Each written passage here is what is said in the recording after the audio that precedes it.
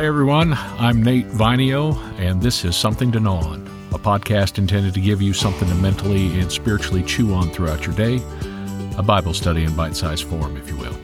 The goal being for the listener to know and experience God and His Word firsthand. This episode is Tithing Your Time. I find statistics interesting. It's interesting how people can twist data to shape our frame of mind, and I doubt it's always a conspiracy theory at work, but nonetheless, the presentation does shape our outlook. Recently, I read through a study on church attendance, and feel free to look up church attendance statistics on your own, and what'll happen is you'll find, I believe, what I did.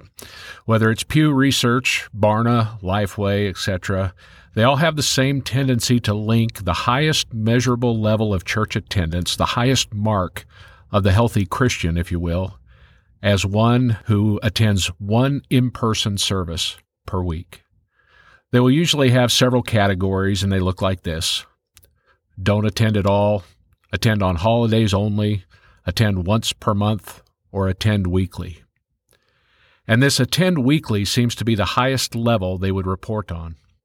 And honestly, it rubbed me the wrong way. If that is a 2-hour time frame, including worship, a sermon, and some time to fellowship and catch up with friends, that's less than 1% of a week. On a personal level, I don't find one service per week enough. I wonder how people could even survive on less than that. I know I have the capacity to read the Bible on my own and download high-quality sermons and teachings, but that's not the point. Those are good things for sure, but it's not the whole picture. When I was in college, I had to write a lot of papers, and I don't remember most of them, but this last week, a thought from one of those papers, 25 years ago, I'm getting old, one of those thoughts came to mind. It had to do with the principle of tithing. Not tithing your treasure, but from your talent and your time.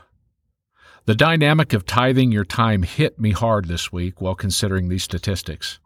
The reality of it is that if we go down this rabbit hole, we're talking about 7 days per week times 24 hours per day equals 168 hours per week.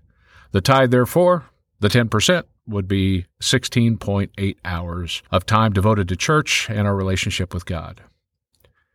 And these studies seem to esteem the top tier as being 1% as opposed to this tithe amount of 16.8, or can we go ahead and just round it to 17? Now, in the Old Testament, the Sabbath was a day to be set apart, the focus of which is not us, but on God. Rest, worship, sacrifice, temple or synagogue activities, but no work. It would also be good here to mention that when you read through books like Exodus, you'll find that in addition to the Sabbath, there were other sacrifices and offerings throughout the week.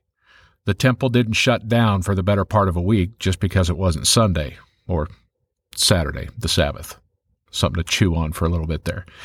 Anyhow, it's not like the Sabbath is a tithe, or is it?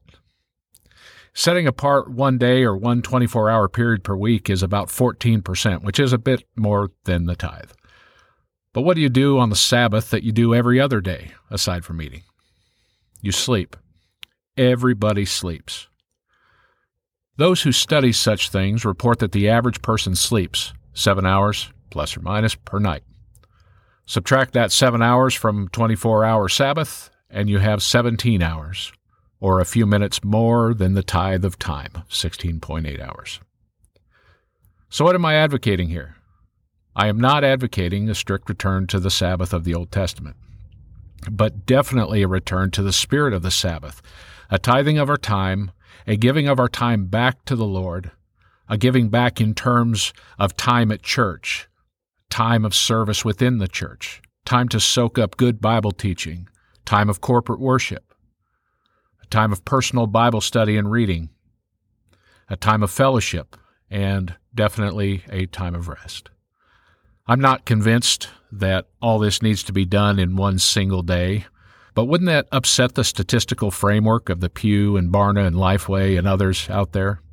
trying to do this statistical tracking? Could it be that 17 hours per week in all these activities I mentioned could create stronger and healthier people, stronger and healthier families, stronger and healthy churches, stronger and healthier communities? And could it be a prerequisite to revival or awakening? And while I'm at it, stomping on the statistical world, I wonder if there is a statistic of the frustration level for those who long for revival but fail to put in the tithe of time. I mean, seriously, could we really handle revival with the amount of time that some people devote at present? There's really a two-pronged problem here. There's no doubt that there is a spiritual battle behind this. At the same time, the human heart is stubborn, selfish, and prideful. Let's take a look at the spiritual side here first. History is a record of the devil's playbook. And to quote Solomon from Ecclesiastes, there's nothing new under the sun. In the book of Daniel, chapter 8, he records a vision he has regarding the end of times. In the vision, he highlights one of the devil's MOs, and maybe you've heard that term in a police drama or detective show with regard to criminal activity. It means modus operandi, which is a particular method or way of doing something, especially that is characteristic or well established, hence mode of operation. In short, it's predictable. There are things the devil does that are simply predictable. They're still dangerous, but they're predictable. And we see this prophesied in Daniel 8. Quick side note. On your own, read several translations of Daniel 8, whether it be the Amplified, the ESV, the NLT, NIV, and the Message. And I think it'll give you a really solid look at what's going on in Daniel 8, and it is absolutely epic. I think the Message, just in all honesty, like I said, total side note here, I think the Message will make it really clear, and I think reading all of the other versions, I think most people might miss the severity of what's going on in chapter 8. So read several versions of that. I think you'll find it to be, like I said, epic. But Daniel describes a spiritual battle where demonic forces take on heaven. Angels are thrown to the earth and stomped. It's actually a quote from one of the versions there. And they dared challenge God himself, is referred to in one of the versions as the Prince of the Celestial Armies. And then they do a few things that we really need to be aware of in verses 11 through 13. And their attacks should show you what's most dangerous to them. 1, they come after daily sacrifice and daily worship, and those are eliminated and removed from the temple. Emphasis right off the bat there is the word daily. You're going to see that happen from now to the end of the podcast several times.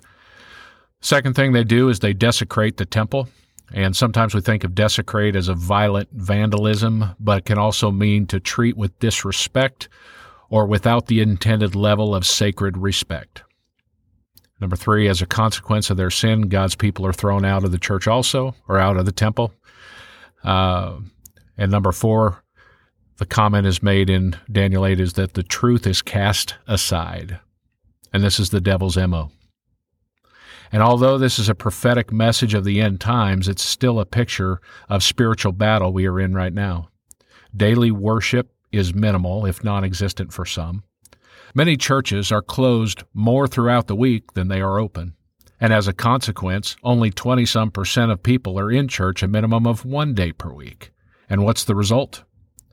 Truth is being replaced by a society with your truth and my truth, and the truth is being cast aside and trampled upon. And the consequences thereof are devastating. There's a definite spiritual battle going on, and it begins with getting people out of church.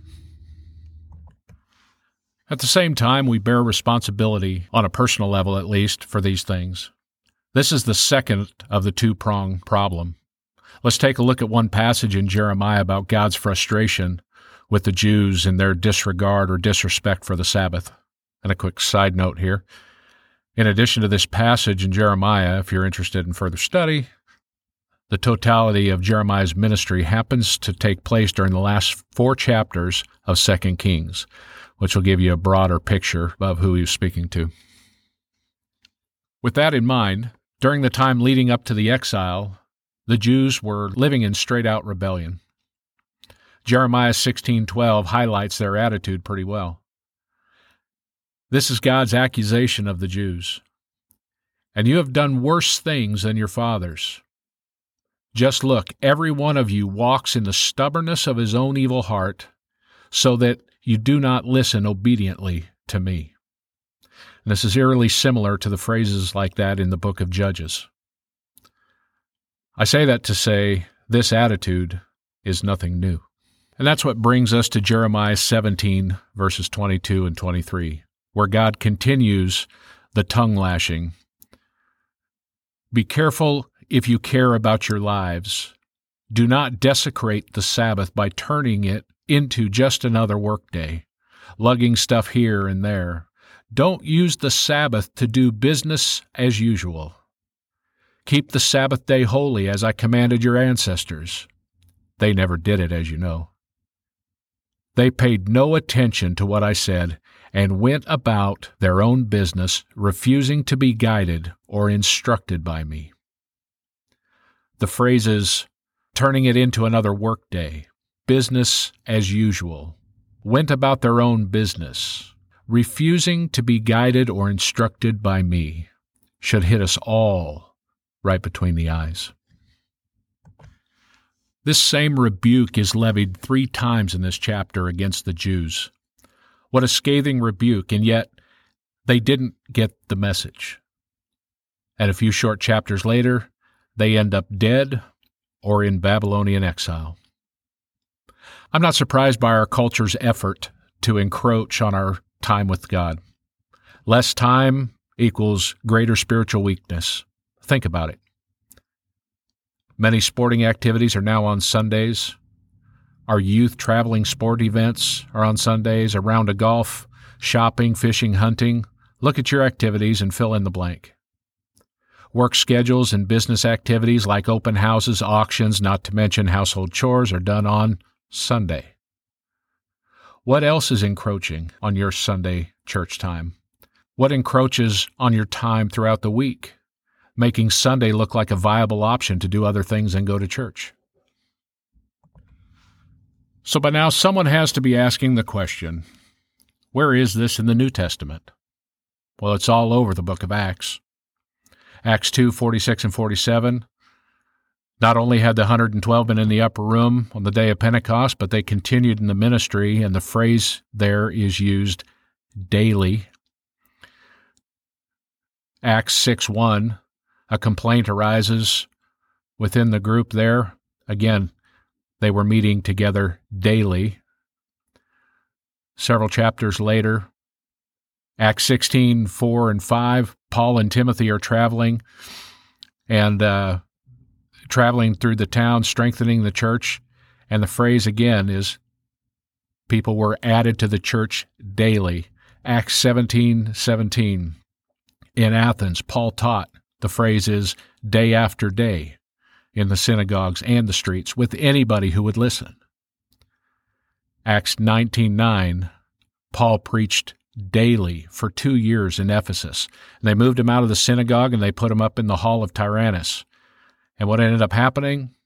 Repentance followed. The people who were being taught ended up burning about $1 million worth of sorcery books. Following that was revival. Following the repentance and the revival, you ended up with riots. And I firmly believe, I'll get up on my own soapbox here, but I firmly believe that a good indicator of revival or awakening will be in the form of businesses clamoring about Christianity. When their addicted followers repent and no longer spend time or money on their product, or when people quit their jobs because they refuse to work for morally bankrupt entities. Here endeth my rant on that. But as you can see, the terminology used in the book of Acts is repetitively daily, day after day. At this point, we've moved from tithing our time to making an offering of it.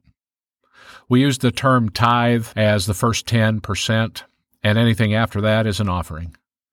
So no matter where you're at, I'm willing to bet that we could all give a bit more of our time. Whether you want to call it a tithe of time or an offering of time, I don't care. But after all, aren't we the ones who would benefit the most? I mean, what happens when God is enjoying His time with us as much as we're enjoying our time with Him?